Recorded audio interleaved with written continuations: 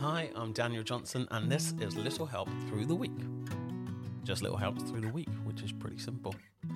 Today is Wednesday, and we're talking forgiveness. It's a funny one, forgiveness.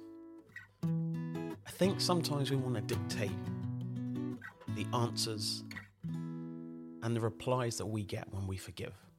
We have an idea of what we want to hear back from those people when we say, I'm sorry for the things that I've done and said.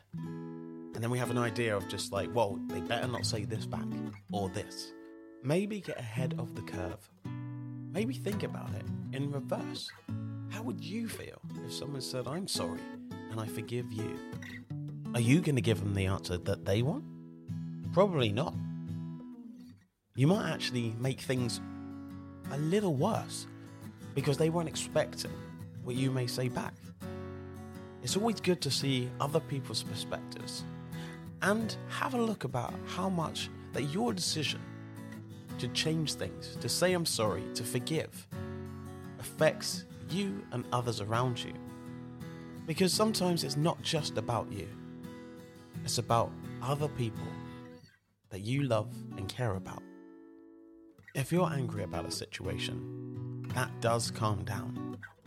But one of the things that happens when you fall out with people is you just stop seeing them. And after a while, your feelings get deeper and deeper and deeper. They sometimes say that time's a healer, but it also works the other way around. So take that breath, allow them to speak, and just say, I hear you, and then move forward. See if you can do that, because if you can, it'll make you feel a lot better. We'll see you back for Thursday.